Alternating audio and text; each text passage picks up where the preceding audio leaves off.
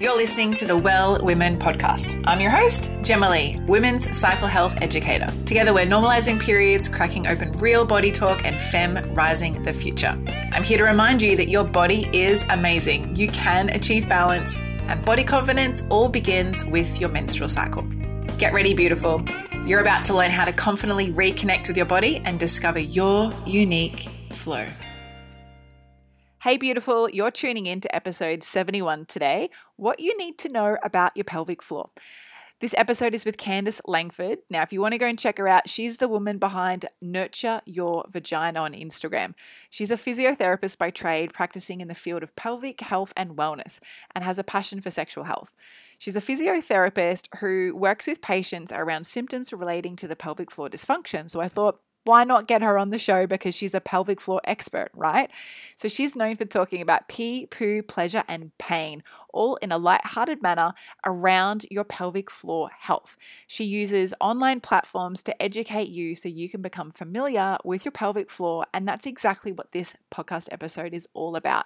We dive into learning about what is the pelvic floor, how the pelvic floor works, and why we have one, along with how it functions and the way in which we can support ourselves, but also how pelvic floor supports healthy sex, because of course, it's the Well Women podcast. We have to talk about sex too, and how you can fill up your own sexual cup through understanding your pelvic floor health. And then she gives us 3 things we can do to support our pelvic floor health on a day-by-day basis. It's a beautiful episode, and I trust that you're going to enjoy it as much as I did. Get ready, because she is a wizard and has so much information to share on pelvic floor. I'm blown away, and I think you will be too. This episode is brought to you by my brand new 5-day Love Your Cycle mini course, a simplified self-paced course to teach you the foundations and fundamentals of your menstrual cycle in under a week. Receive daily educational class videos and audios, along with action steps, a cycle tracking guide, cycle prompts, and my Love Your Cycle 50-page ebook. This is your chance to discover everything you wish they had have taught you at school about your cycle. How to eat, how to move, honoring your emotions, and identifying PMS and cycle signs before they arise. It's now your turn to join over 300 women from around the world who have already taken this course to reclaiming and reconnecting with their bodies. And you can do this too in under a week and for less than a fancy vegan burger. To learn more, visit wellsome.com/shop. Now, to say thank you for being an amazing listener of the Well Women podcast, I have a discount code for you. Use Cycle Love at the checkout to save 20% off.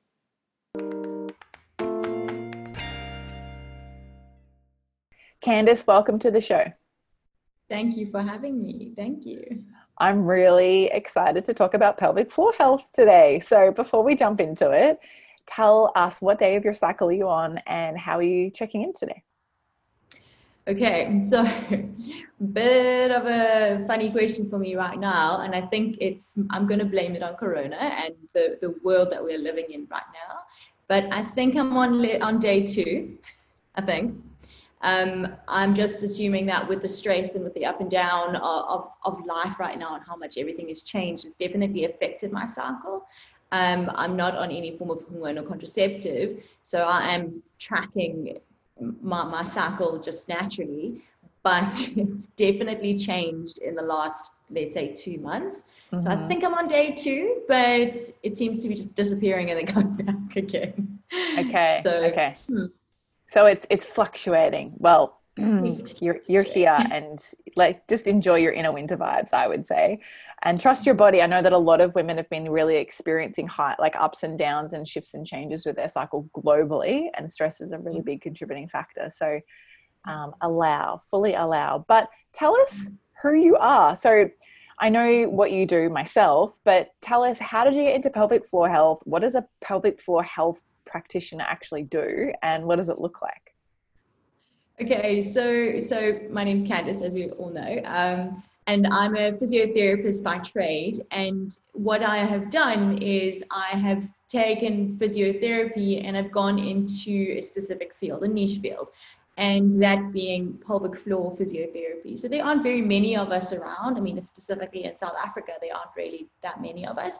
And what we do is we address and treat and manage pelvic floor dysfunction. So in my practice, that is what I would do with my patients. And from that I realized the need for a platform of education. So what I was doing in practice is I was sitting for over an hour with my patients, teaching them about and educating them about their bodies and the things that we should have a basic understanding of: our anatomy, where the pelvic floor is, what it does, etc. So this is when I said, okay, I need to create something that is going to inform my patients so that we can get through the assessment quicker, but also to inform patients that have maybe been struggling with symptoms for years and years and years on end, and they have potentially thought that those symptoms were just normal because no one has ever spoken about them, and no one has ever asked them the question, postpartum, do you leak? Do you have pain with sex? Are you constipated? How are you managing? Or do you have low levels of desire? If no one's ever asked you that, so what I always say to my patients, because we tend to be so hard on ourselves and kind of say, oh, I've taken such poor care of myself. How could I not have come to you earlier? How have I not managed these symptoms? But you don't know what you don't know. So how would you ever be expected to come through and seek help and find answers and find management? So that's where Nurture Your Vagina, the Instagram platform, was born, where I try and empower through education to improve the influx of patients to whatever professional it is that they choose, so that they can have those pelvic floor symptoms managed and addressed and seen to, just so that we can thrive through, like with what you're doing, so we can thrive through every single cycle, every single phase of our cycle, and every single phase of our life, through puberty, childbearing years, perimenopause, postmenopause. Because when we are poorly informed, we are at a disadvantage. We can't live to our best. So that's where pelvic floor physio ended up in Instagram, and has ended up in this kind of platform where I am interacting with women from wherever I can possibly interact. All over the world about the pelvic. All over the world, yeah. And not necessarily women and those that identify as female, but anyone with vulva or uterine anatomy. Yes. I love that, to be politically correct. So tell us, Candice, like, what is the pelvic floor? I know for me, when I first heard like people talking about the pelvic floor, I always just thought of Pilates. I think back to when I started Pilates, when I used to do rowing, oh God, this is going back like 16, 18 years. Sure. And they were always like, make sure you switch on your pelvic floor. And I just always thought the pelvic floor was like just muscles in your abs. So wrong. So tell us, what is the pelvic floor? Yeah, so there's often this kind of miscommunication between, okay, pull in your core, suck your belly button in and clench and try and stop the flow of urine. So that lots of miscommunication in and around how to effectively and functionally use pelvic floor as well. But so your pelvic floor, and I'm going to explain first just without the model, so that this can come across correctly on podcast too. So the pelvic floor is like a bowl of muscle at the base of your trunk. So it slings from your two sit bones that you're sitting on, and then it slings from your coccyx at the back all the way through to your pubic symphysis at the front. So it's a group of muscles that function to control your sphincters. So in a female, we've got 3 holes. Males have 2 holes. So we've got the anus, the urethra, if I'm going to go in correct order, the anus, the vagina, and the urethra.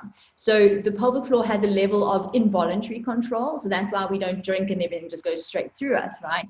Thank goodness. Yeah, thank goodness. So the pelvic floor has a level of voluntary control that kind of controls those sphincters and keeps them clenched. But then there's a level of involuntary control where you would need to actively bring in and activate those muscles in order to either close off and lift up, or relax and let go to achieve different functions. So that's kind of the basics of where the pelvic floor is, and I'll just bring up the model. So if you were to look from the bottom and see where your coccyx is, slinging all the way forward to your pubic symphysis, as well as from your ischial tuberosity, so your sit bone through to the other sit bone.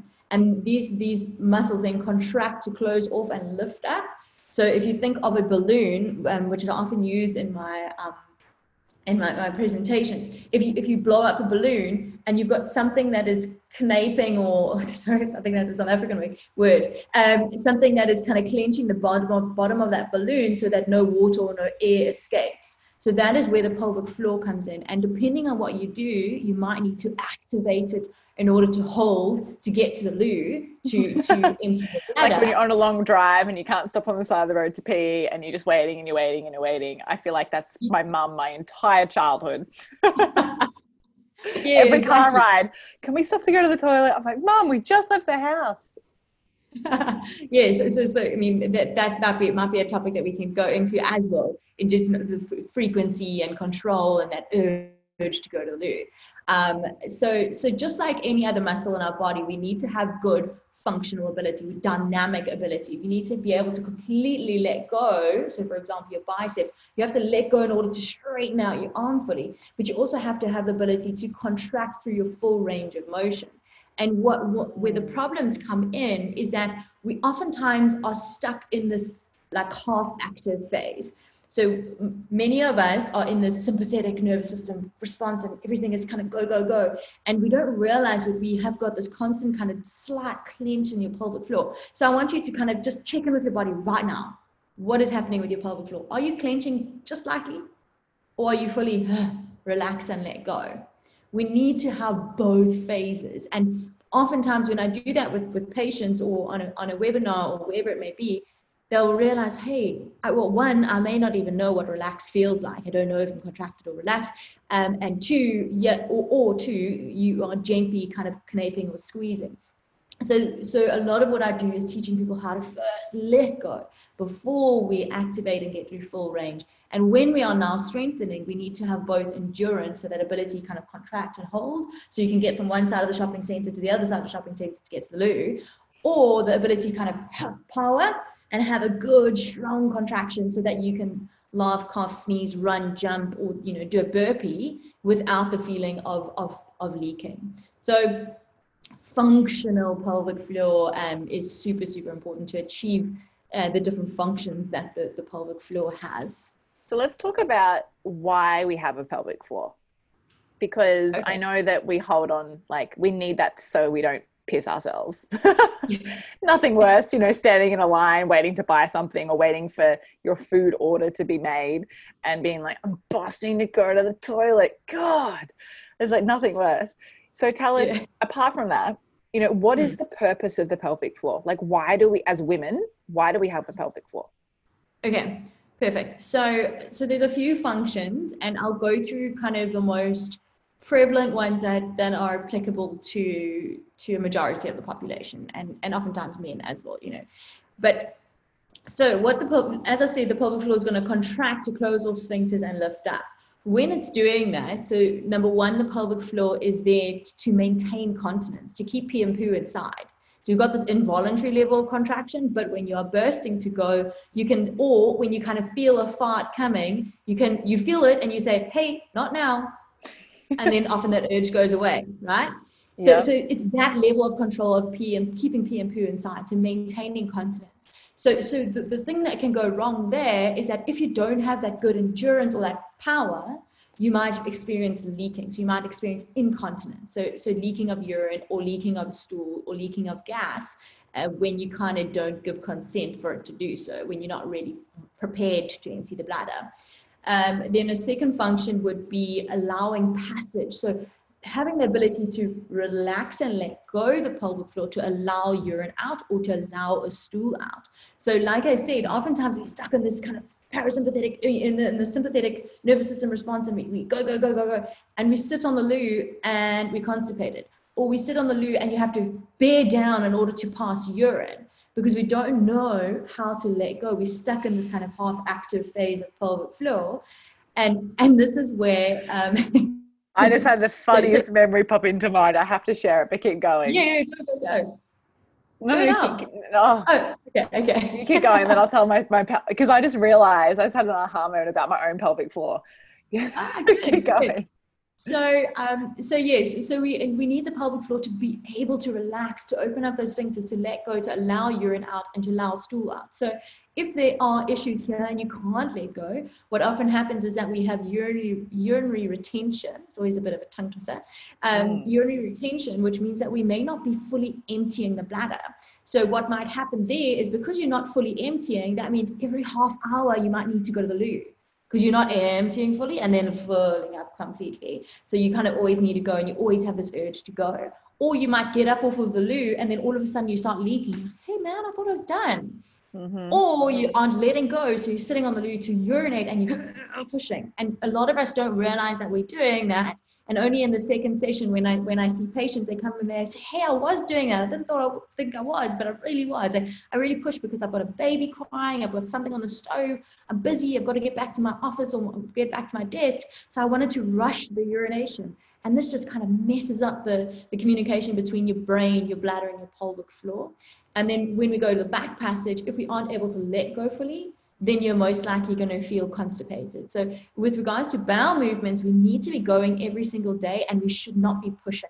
So if you're not letting go your sphincters and not letting go your pelvic floor, you'll probably find that you are bearing down and pushing on the loo.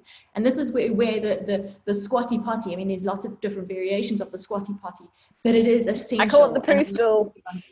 Yeah. The poo stool. Everyone needs to have one. And what happens with that? Yeah, it does. And I hear that so often. So I just tell everyone, you have to have one. It doesn't work for everyone. And you must first experiment with it. So some people are going to say, oh, my bum's numb, my legs go numb. Or when I take my feet off is actually when my stool will come out. But what typically happens with the majority of the population is that when we're standing and when we're sitting, the anorectal angle is kinked because the pelvic floor wraps around it, right? So when you have your knees above your hips, what happens is the pelvic floor lets go, and now that kinked hose pipe, which we know doesn't work, becomes a straight hose pipe, a lot easier to pass a stool. And that just simple analogy, it's of course, okay, because we have developed to squat, to like be in this like proper deep squat position in order to pass a stool, and that can be linked into why it's easier to deliver a baby in that type of position as well.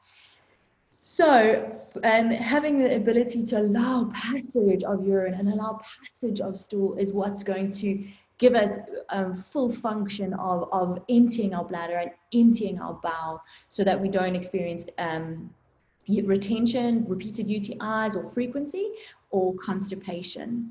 So I've got a few more other functions. Do you want me to go through those too? Yeah, tell us. Cool. It's making me think, Candice, about how much your pelvic floor is related to your emotions or your emotional state or your mental state, in the sense of holding on. Like something, and everyone who's been, a listener of this podcast for a while knows that I talk about, like, once you let your shit in your life go, you will let your shit in your body go too.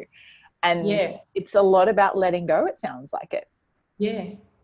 I mean, majority of my patients, and what I do on Instagram, I do all the pelvic floor release techniques, is because there's this misconception that we need to Kegel, and after you give birth, everything's just going to fall out of you, so you just need to clench and Kegel. And like you say, we hold our emotions in our body somewhere. So if you're not letting go your emotions, your body is going to show you some way, and it's going to present those emotions in some physical sense.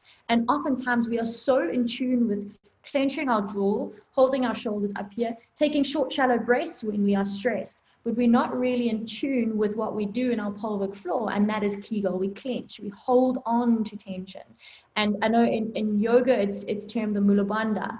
And like you say, it's often cued in Pilates as well, as a sense of control. So, but what we really need to be doing is teaching everyone how to let that go, let it go, so that everything else can function. Because just like the rest of our body, we need to have a full range of motion through full relax, through full contract, in order to achieve these functions that we are listing. So this brings me to my third function, and that is facilitating and maintaining control of the lumbar pelvic region. So the pelvic floor is part of the core that you would have definitely heard about. But what it's going to do, it's going to contribute to a stable foundation at the base of your trunk. So when we have got the stable foundation, think of a stable foundation of a house. If you've got the stable foundation, the walls are going to function, the windows, everything's going to function well. So we need to have the ability to contract and control this pelvic floor through all these different ranges, and through with power and endurance, so that we are going to have better functioning hips, better functioning knees, better functioning ankles, etc.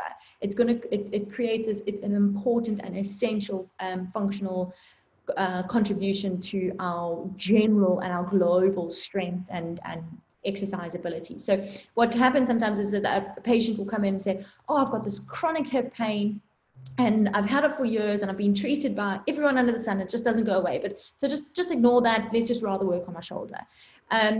But then we start to say, oh, what's happening in your pelvic floor? What are your pelvic floor symptoms? You know, is there weakness? Is there excessive tension? Is there excessive tone? Let's see what happens when we treat that, and let's then see what happens with the pelvic floor. And a majority of times, that chronic pain that's been there forever and a day is now what's going to resolve, because pelvic floor is contributing to a foundation that is affecting and impacting the way we use everything above and everything below.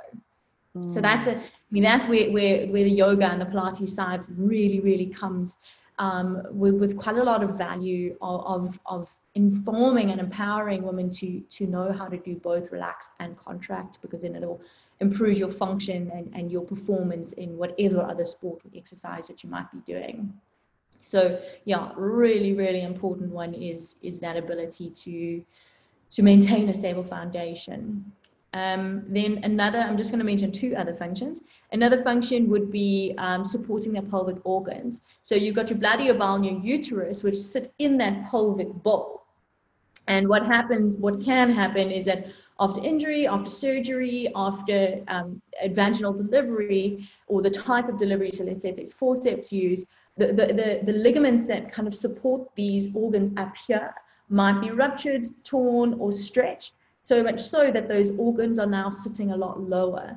So this pelvic floor has always served an important role in kind of supporting the pelvic organs where they are, but specifically when there's injury or tension, dysfunction, or scar tissue that has resulted in these organs sitting lower, the pelvic floor has an even more important role of contracting and lifting up. So pelvic floor physio and doing the correct type of exercises and management has been shown to either, stop a prolapse from progressing, or to reverse a prolapse. So we need to make sure that if these symptoms are presenting, that we're not just, surgery is sometimes absolutely necessary, but we're not just jumping to this kind of drastic form of management, but that we are aware of the fact that we can do something conservative. There are exercises, there's treatment that can facilitate improved function of the and positioning of the pelvic organs. And then the last function that I want to bring up is what I'm passionate about, and I think everyone has seen me talk about it on my Instagram page, and that is the function during sex. So the function, and when I say sex is not equal intercourse. Sex is all that brings males and females pleasure. So it is inclusive of external genitalia stimulation, oral, manual, whatever it may be, as well as penetrative intercourse. So all sexual pleasure, basically. All pleasure, anything that feels good, that is sex. We need to stop using sex and intercourse interchangeably, because it disregards female pleasure. Because we kind of say like, I'm going to judge my relationship on how many times I have sex. But all you are counting is P and V, penis and vagina. Okay, we have it twice a week or 3 times a week. That means that, yeah, we're hitting a goal. But what are the other things that fill your sexual cup? What other things bring you pleasure? And those need to be counted as sex and equally valued. So I don't know if the term has been used before. I think that it's described in other ways by other professionals, but I call it the sexual cup. How do we go about filling your sexual cup, and what is it? Is it hot wax? Is it a soft, gentle touch? Is it oral stimulation? Is it manual stimulation? What is it that fills your sexual cup? And that is sex for you, and that is where the priority needs to be. And that should be more about how us as females, males, heterosexual couples or not, whatever structure you have got going on, that is where your priority needs to be, and that is what you need to address if you are addressing your sexual relationship or your sexual experiences with your partner. But before I go on another tangent, So the pelvic floor during intimacy. So the pelvic floor needs to be able to relax, open up those sphincters, specifically the vagina, in order to achieve comfortable penetrative intercourse. So what is happening is that during arousal, our pelvic floor relaxes, our uterus and our cervix lifts up, and we start to produce natural lubrication. This comes with external stimulation. So this comes with, I don't like to call it foreplay, but I think everyone knows what I'm talking about when I say foreplay. So this comes with that type of activity or that type of sexual stimuli. But what we don't always know, and it's oftentimes rushed because it's considered foreplay. So it's just this little thing that happens in the beginning and it's like negligible. You don't really need to do it. That's a perception. I'm moving away from that as much as I possibly can, and that's what I'm trying to get across. So when you do 20 minutes or so of this external stimulation, that is going to get the pelvic floor to the state where you've got more relaxation, where you've got this natural lubrication, where the uterus and the cervix moves up so that there's more space for a penis or a toy or a speculum or whatever it is that you're using in your intimacy. It's funny because I've heard it's 40 minutes. It can take up to 40 minutes for a woman to be really open and ready for, I guess you could say, penetrative sex. We actually talked about this last week in last week's episode with Leela. Divine. Yeah, so really great topic. But yeah, go on. Yes. So yeah, there's definitely a range of times that have been given, and I've heard 20 minutes and I've heard 40 minutes. Most of the time, if I mention 40 minutes, it's like shock, horror. You know, I'm a mom, I've got 2 kids, I've got no time for that. How am I going to fit that in? And I think, and I always like to make sure that I prioritize men's pleasure too. So we're already sitting like this. We don't want to now reverse the tables and prioritize women over me. We need to be quite an equal playing field. And I think that the 20 minutes becomes a little bit more realistic for both parties, and it's definitely something that's attainable, whether or not you use a toy in that or whatever it is. But we need to use this kind of like protocol in order to allow for that full relaxation and that preparedness of the pelvic floor to have comfortable intercourse. So if there's problems with this, if the dysfunction that would then relate to this is an inability to let go. So that inability to let go might be related to fear and anxiety. It might be related to scar tissue that's not allowing you to fully let go that pelvic floor. It might be spasm in the pelvic floor, or it might be a level of right versus left. There might be a lot of weakness on one side and a lot of tone on the other side. And then we can't get this full relaxation. So fascinating. Comfortable penetration. Yeah. So especially you can have one stronger side of your pelvic floor than the other. I guess. Yeah. How would that work with, like, what could go wrong with sex then?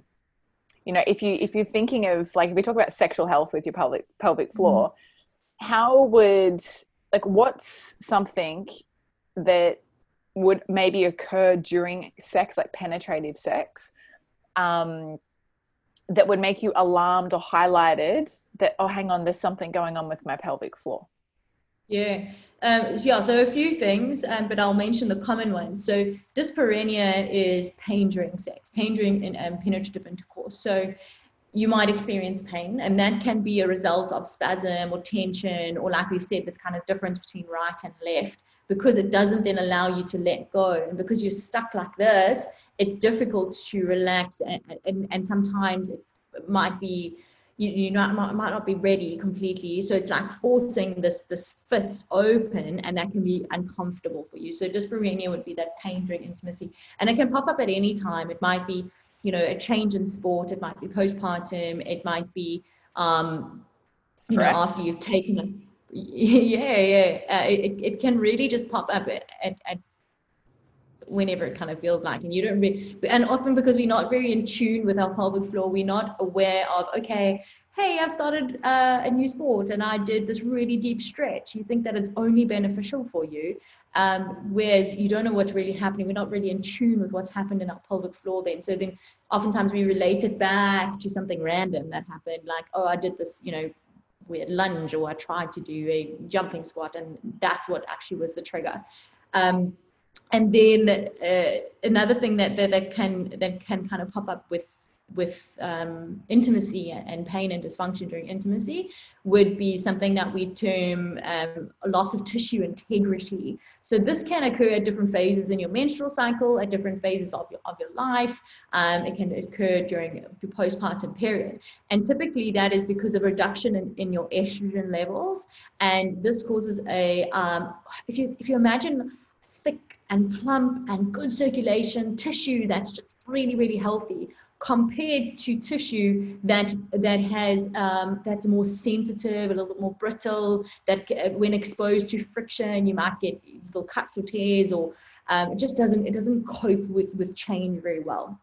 So this tissue, if you're on either peri or postmenopause, or if you're breastfeeding because that keeps estrogen low, or if you are at the end of your luteal phase or just after menstruating, you'll experience a little bit of vaginal dryness. And during penetrative intercourse, what you might experience is, use a little model, at the area of your posterior fourchette, so right about here, women often experience little cuts or discomfort or a stinging sensation, and it can come across as like a paper cut in that area. And it's because we're not responding well to this friction, and our tissues aren't able to recover in time, and we end up with these repeated episodes of pain. So in this instance, we definitely need to use a lube that is going to be beneficial for you. And in Australia, I'm so jealous. You guys have got a brilliant product called Olive and Bee, and it's a mixture of olive oil and beeswax,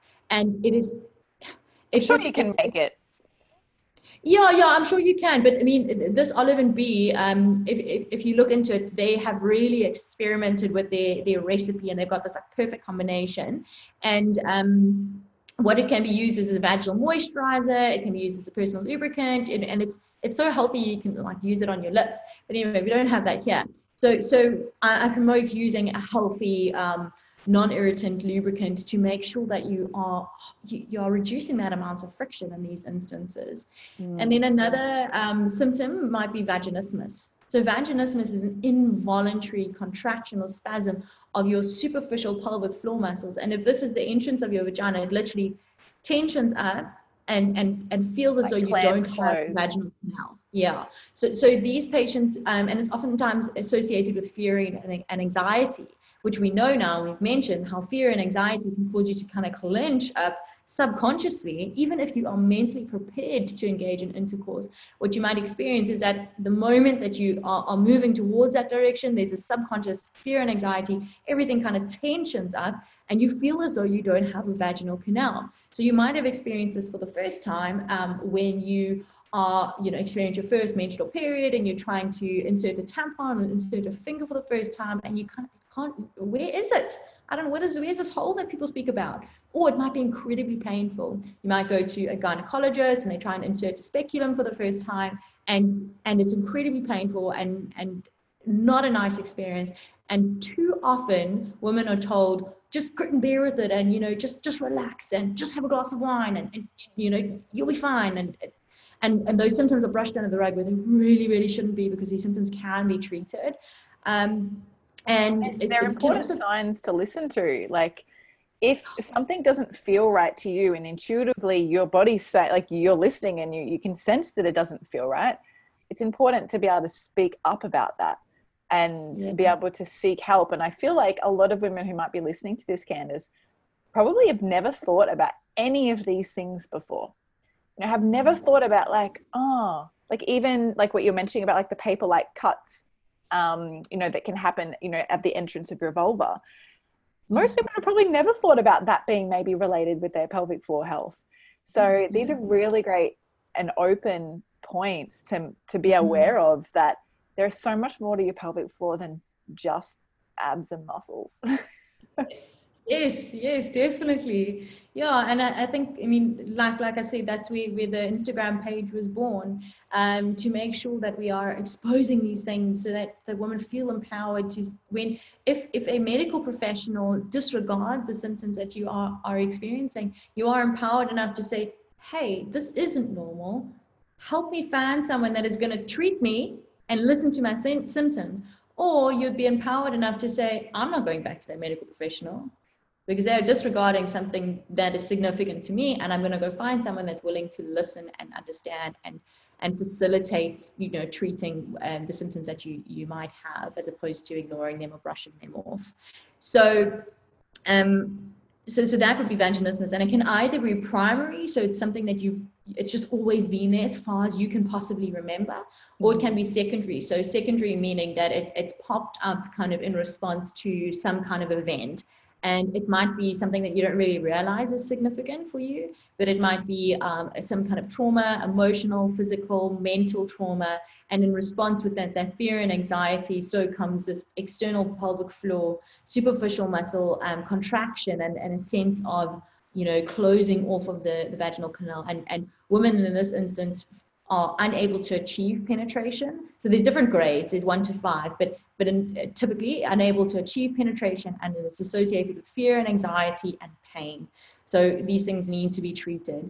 And then the last symptom that's quite common that I need to mention, and it does relate to menstrual cycle as well, would be provoked vestibulodynia. So your vestibule, yeah. So what? So your vestibule is there's a line.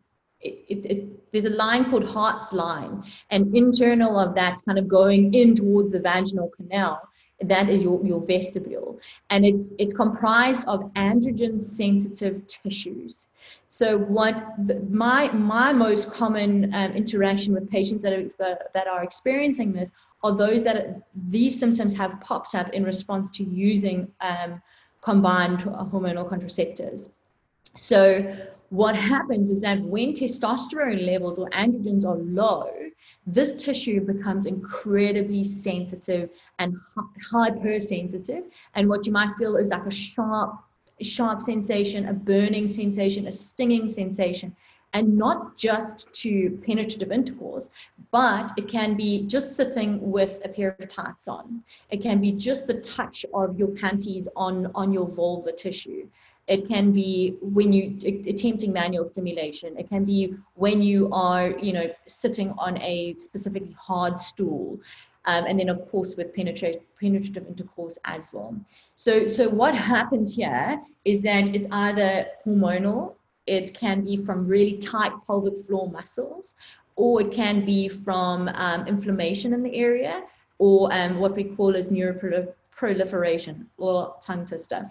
But so it can be hormones, it can be tight pelvic floor muscles, and the last two relate to repeated infection. So if you're someone that kind of has these repeated UTIs, and now down the line, you've got this provoked vestibulodynia, which is the sharp burning pain around the entrance of your vulva. It can be because everything is so hypersensitive because of those changes that have happened over time. So what we need to do is, if you're on a hormonal contraceptives that is affecting your androgen levels, that needs to be seen to. We need to see, okay, do we need to change that?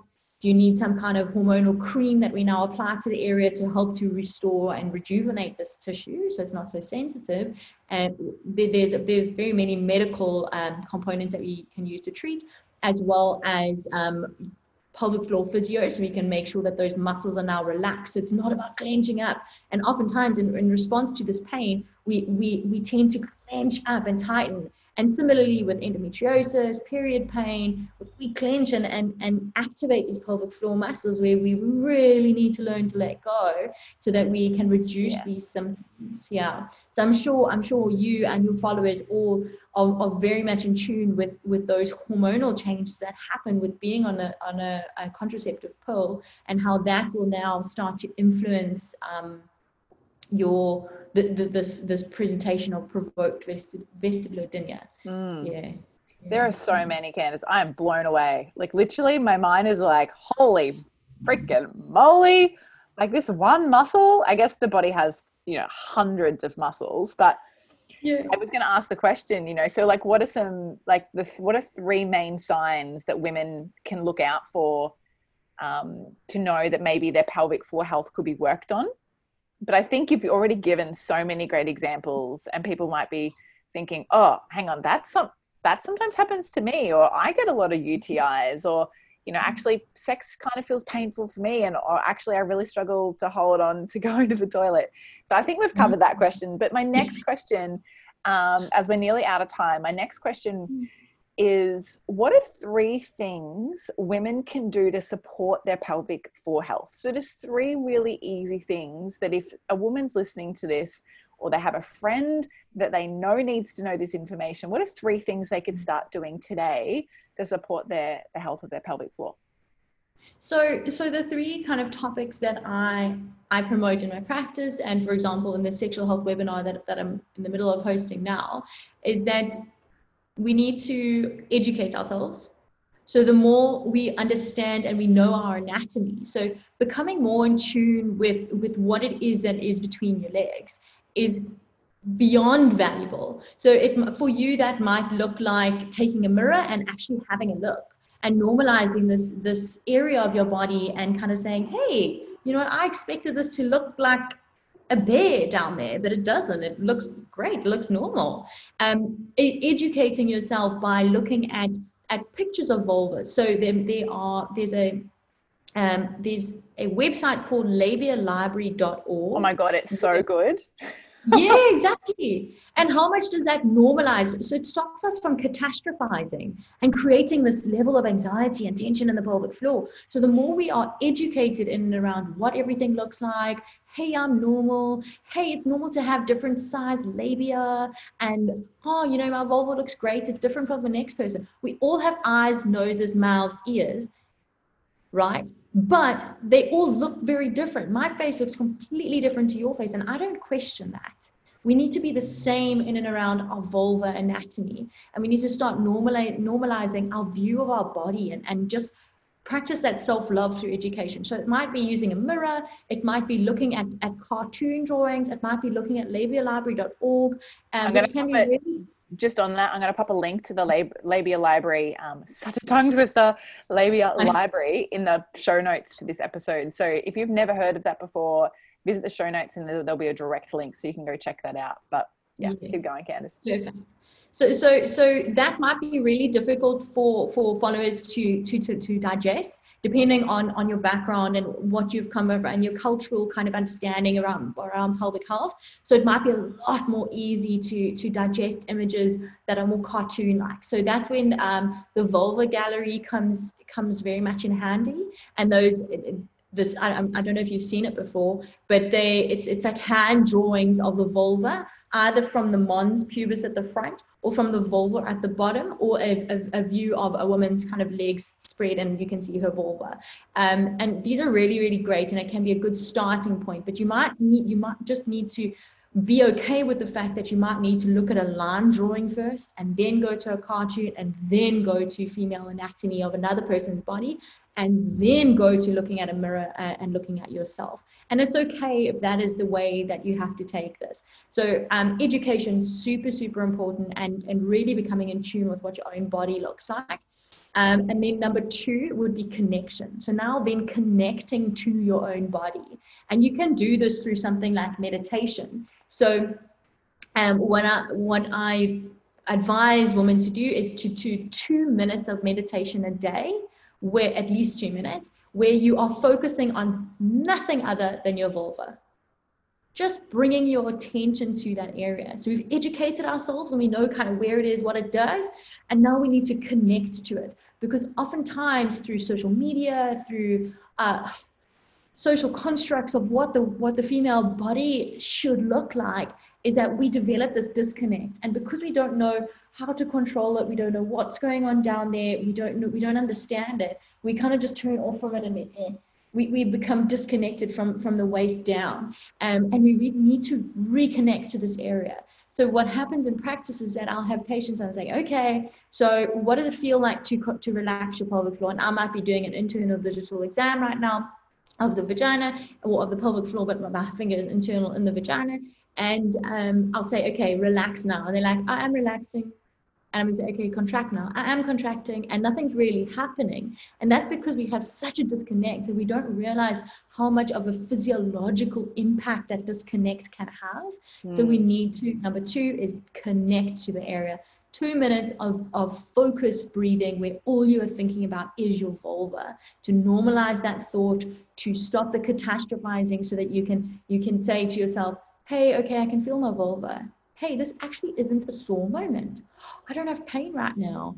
Oh my word, that, I can feel that with every inhale, there's a gentle blossoming of the vagina. I can feel that. Whoa, I'm connecting. It's part of my body. It's a normal part of my body.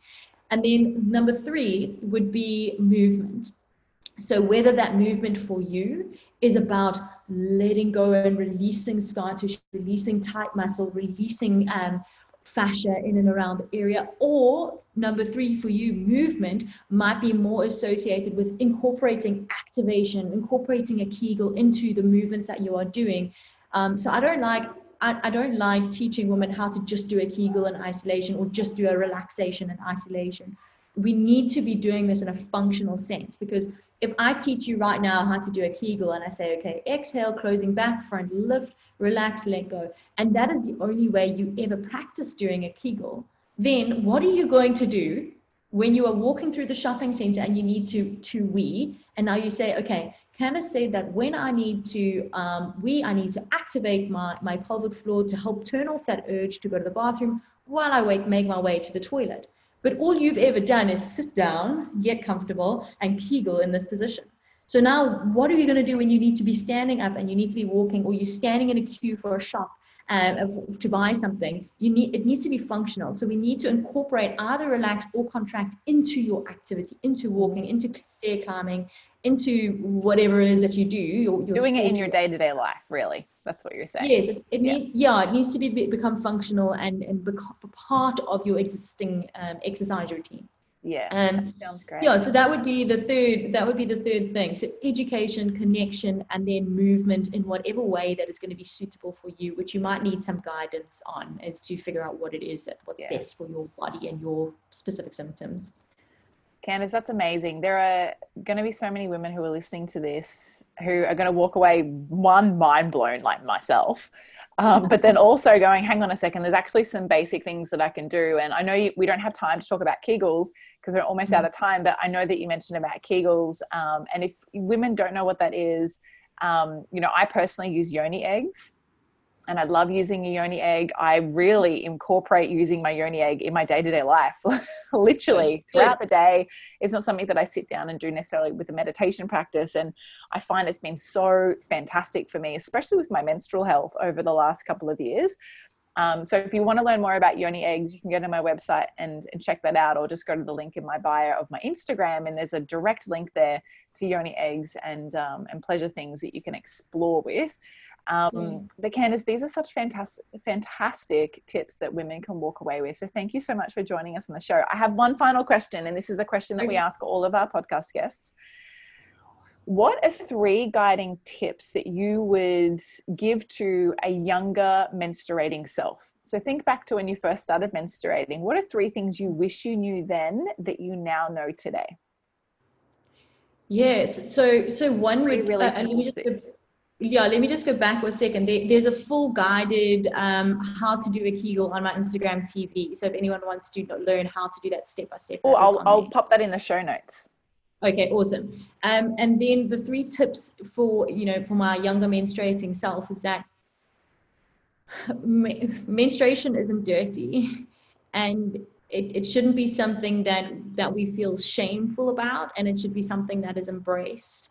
So I suppose those 3 things, that could be the 3 things. I didn't intend for that to come out like that, but it's not dirty, it's not shameful, and it needs to be something that is celebrated. So in our Indian community here, they actually, I'm not sure which, I'm not sure with the different religions within our Indian community, but I know that one of them, they celebrate when a young girl gets her first menstrual period. It's beautiful. A celebration. It's a big party. And that, when I was younger, I was like, whoa, why would you do that? Then everyone would know, and I wouldn't want to be that person. But it should be a celebration. And that is what we need to become in tune with, that it is healthy, it is natural, it's not dirty, and it is something that needs to be embraced and celebrated. I love that. They're 3 beautiful tips, like so easy. Now, I'm definitely going to be linking to that Kegel, how to do a Kegel video from your Instagram TV in the show notes. So you can go and check that out, ladies. But Candice, for those who are listening to this, how can they find you? I know that you live in South Africa in Durban, but how can our ladies and listeners reach out and find you? Is Instagram the best platform? Yeah, so Instagram would be nurture your vagina, which I'm sure you're going to link for everyone. Definitely will. And so no spaces in there. And then I've just opened up a new website, which is Nurture Pelvic Health. But if you Google Nurture Your Vagina, it should come up as well, because that's the name of my old website. So nurturepelvichealth.com. And then on Facebook, part of the issue that I'm trying to address here is Facebook doesn't let you use the word vagina. So that is Nurture Pelvic Floor Physio. But I'm most active on Instagram, and I typically just link to everything else through the Instagram page. I really like the way that Fantastic. Instagram works. Yeah. I know, and that's how we connected, and the social media world is fantastic for that. So I'm definitely going to be popping all these links in the show notes. And of course, when this gets promoted and shared, there'll be lots of links included in that too over on Instagram. But Candice, thank you so much for joining us on the show today and sharing all about pelvic floor health, because I know that for me, it's definitely been a journey in learning about my own pelvic floor, and there's so many other questions we can continue to ask. So thanks for taking the time and joining us on the show today. Such a pleasure. Thank you so much for having me and for being willing to listen. Thanks so much, hon. Have a great day. Thank you so much for tuning in to every episode of the Well Women podcast. I trust you enjoyed this episode as much as we did. If you got a lot out of it too, please subscribe and leave a 5-star review on iTunes or your podcast app. This means together we can inspire, connect, and educate even more women. Now, is there a bestie, a sister, or a friend who may be frustrated and confused with their health? Are they ready to discover new aspects of themselves too? Well, take a screenshot of this podcast episode, share it on your social media, email it, text it, or any way you need to get it to their ears. So together we can all live in flow, harmony, and balance with our bodies. And be sure to tag me in it too. #WellWomenPodcast. For everything we mentioned in today's episode, you can find this in the show notes over at wellsome.com/podcast. Until next time, beautiful, get connected, listen to your body, and remember, body confidence all begins with living in tune with your menstrual cycle.